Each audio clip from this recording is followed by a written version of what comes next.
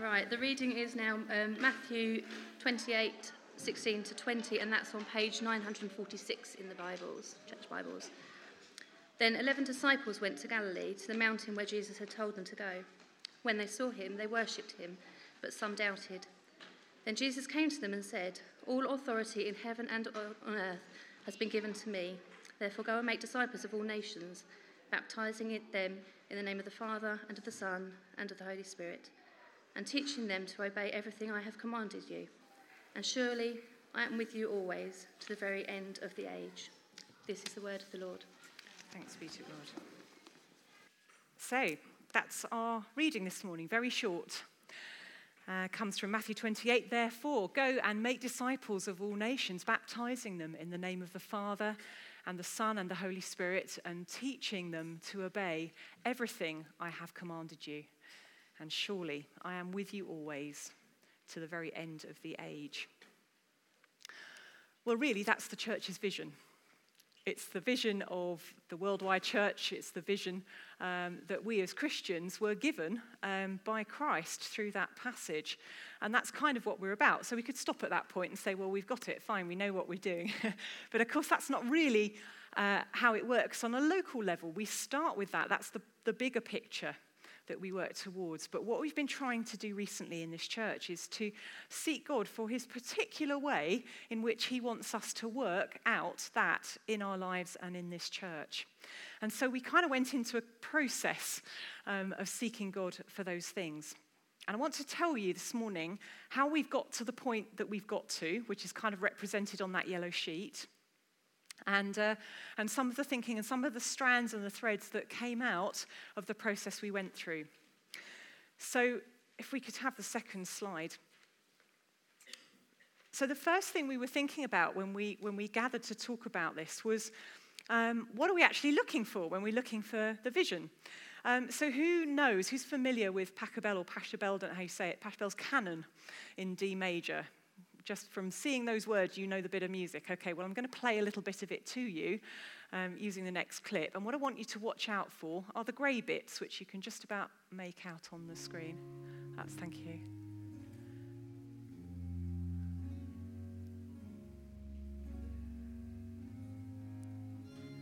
Right, as you'll see, as the music plays, you've got those grey bits repeating and repeating all the way through the piece. It's like the bass line. And we played this actually at the DCC and MLT and staff team away day. If you listen out, you can still hear the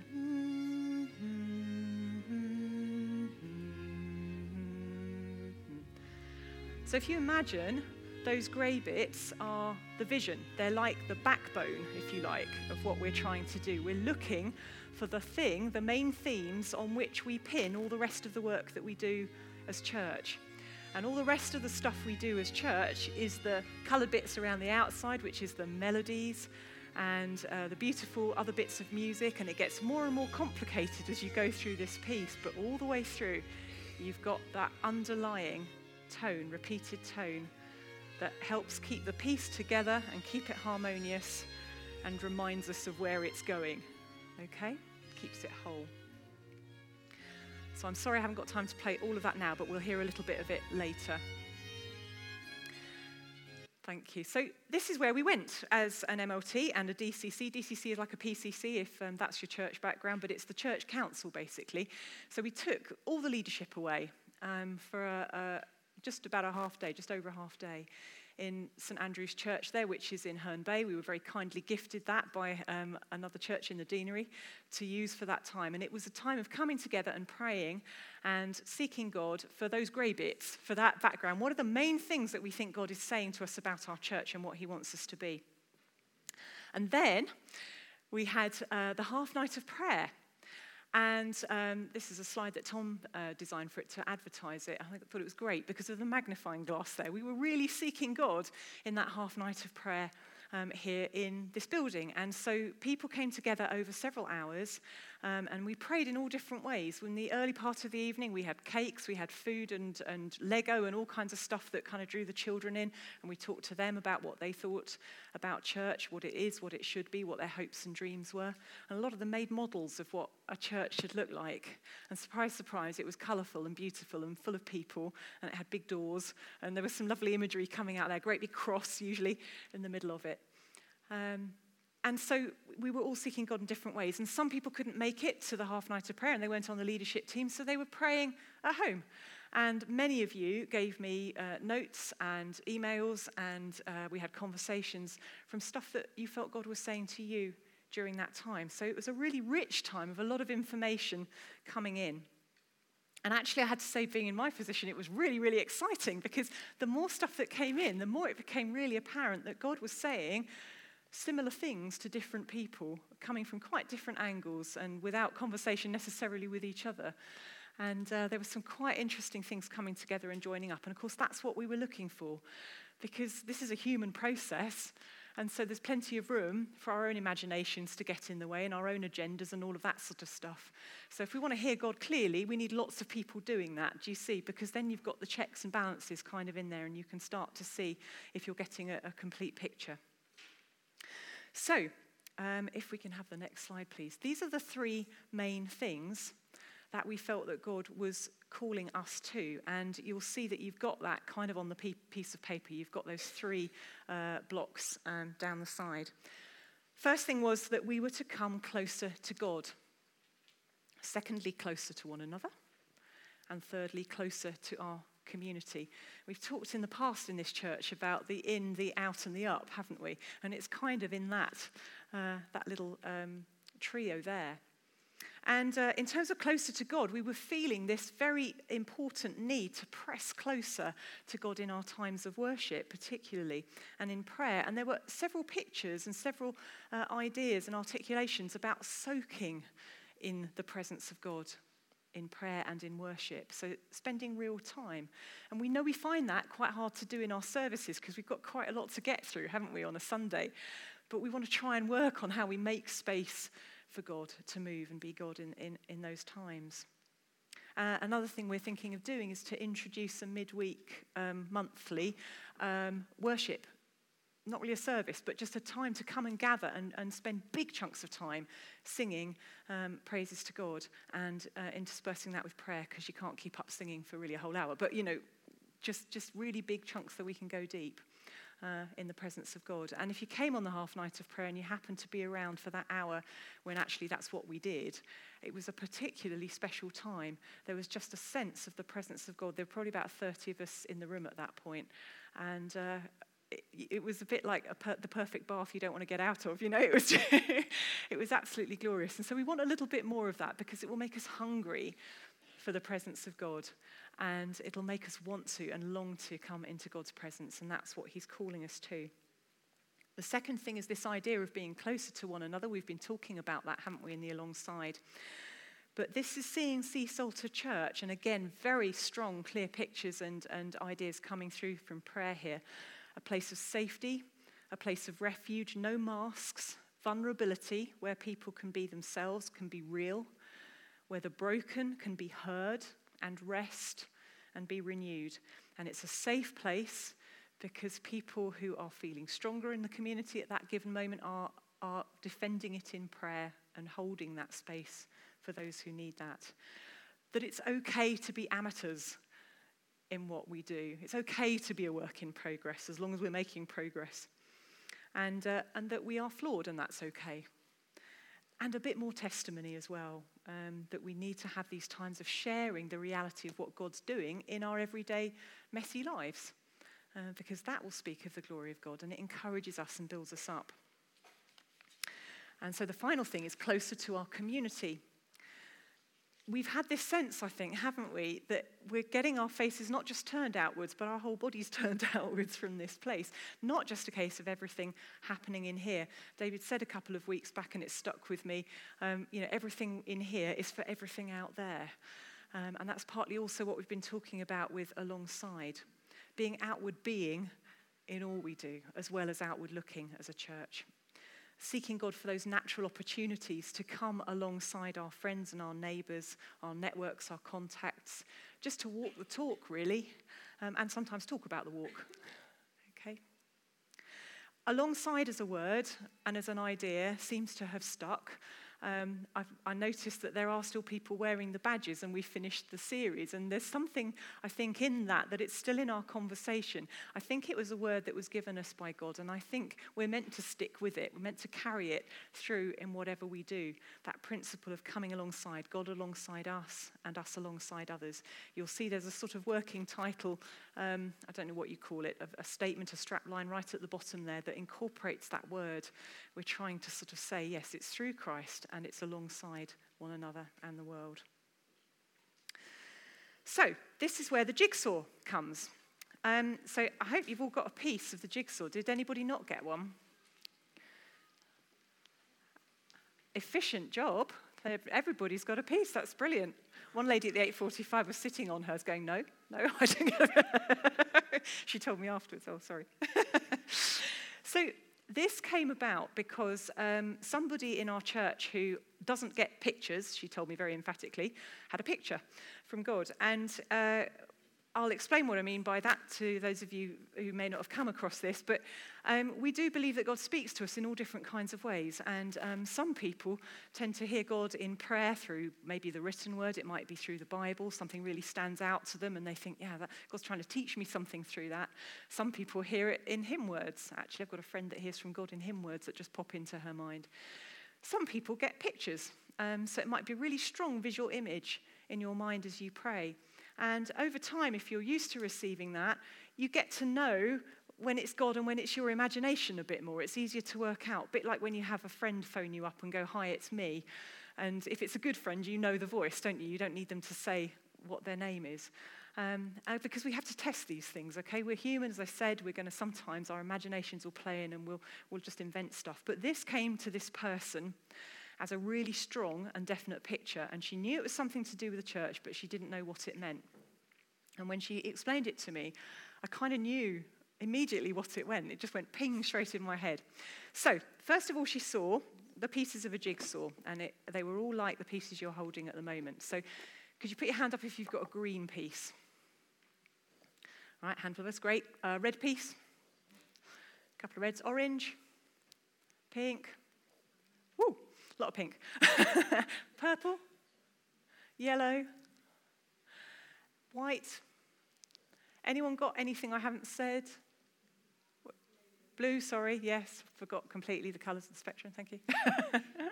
So, hands going up for a different, you can look at your piece and pretty much tell what colour it is, can't you? Unless you're colourblind, in which case you might need a neighbour to help you. But that's what she saw. She saw a jigsaw puzzle with all these jumbled coloured pieces in. But you could pick up any one piece and say, well, that's a pink piece, that's a yellow piece, whatever. And then she saw the jigsaw again, but this time it had been made. It would take us forever if we tried to do that as an exercise this morning. I'm not going to make you do that, but that's the picture that's on the front of this particular jigsaw. And what we can notice about it is that whilst our individual pieces have a very particular colour, it's really hard to see the edges, isn't it? In terms of, you can see the edges of the puzzle, but what you can't see very clearly is when one colour becomes another colour. You can pick out the green and you can pick out the blue. This is like a real test for the monitors, isn't it? But you can pick out the different areas of colour, but where they merge, it's really hard to see. Blurred edges. This is us. This is our church, this picture here. Because we're so different from one another in so many ways. We most probably would not all hang out together if it wasn't for Christ and our coming together in unity in this way. And I think particularly in this church, more so than I've encountered in any other church, we've got real polarity sometimes of our opinion on certain ways to live out our Christian life, sometimes in our theology, sometimes in our views about the world, probably our politics, probably all kinds of things. We are a very diverse bunch of people in many ways. Of course, we're diverse in age-wise as well, in our backgrounds and our experience, and we're diverse in our church backgrounds. A lot of us have come from quite an eclectic mix of other church denominations. So somehow we're all in this one place. And in this picture, those boundaries are blurred because God has brought us together in unity. Despite our differences, we still come to table. And I think that this is deeply prophetic for our church and our community. I think God would like us to be that kind of a community for these times and in our nation and in our world that shows what it's like to live and celebrate absolute diversity among us, but to love one another deeply with the love of Christ. By this shall all know you are my disciples, because you have love one for another. So the fact that we can come to table as friends and brothers and sisters in Christ is really important, and this is something to be celebrated. Who likes God incidences? I do. Do you know what I mean by that? Had a God incidence around the puzzle, which I think is really funny, and I'm going to share with you. But I, having heard the picture from this person, thought, I need to get me a puzzle that does this. So I went online and I was looking up coloured puzzles, and what I couldn't find was a puzzle that did this very easily, because most puzzles with colours in have very definite patches of colour. So it might be a rainbow, or it might be I don't know, but you could see the lines, between, and I wanted that merging. And there was only one puzzle that would do this job, and it was this puzzle. So I ordered it online, and it came and was delivered, and I was in the kitchen ripping into it, pouring out the pieces and all of that, and Tim, my husband, walked past, and many of you know he's a commercial photographer, and he sort of did that kind of double take walk. What are you doing? What's that? And I said, oh, it's a puzzle. It's something to do with church. And he said, where did you get it from? I said, well, I just got it online. He said, well, what's it to do with? So I said, well, and I explained the vision. And he said, I've got one in the studio. Sorry? I've got one of these puzzles in the studio. I took the pack shots. He said, you could have had it if you...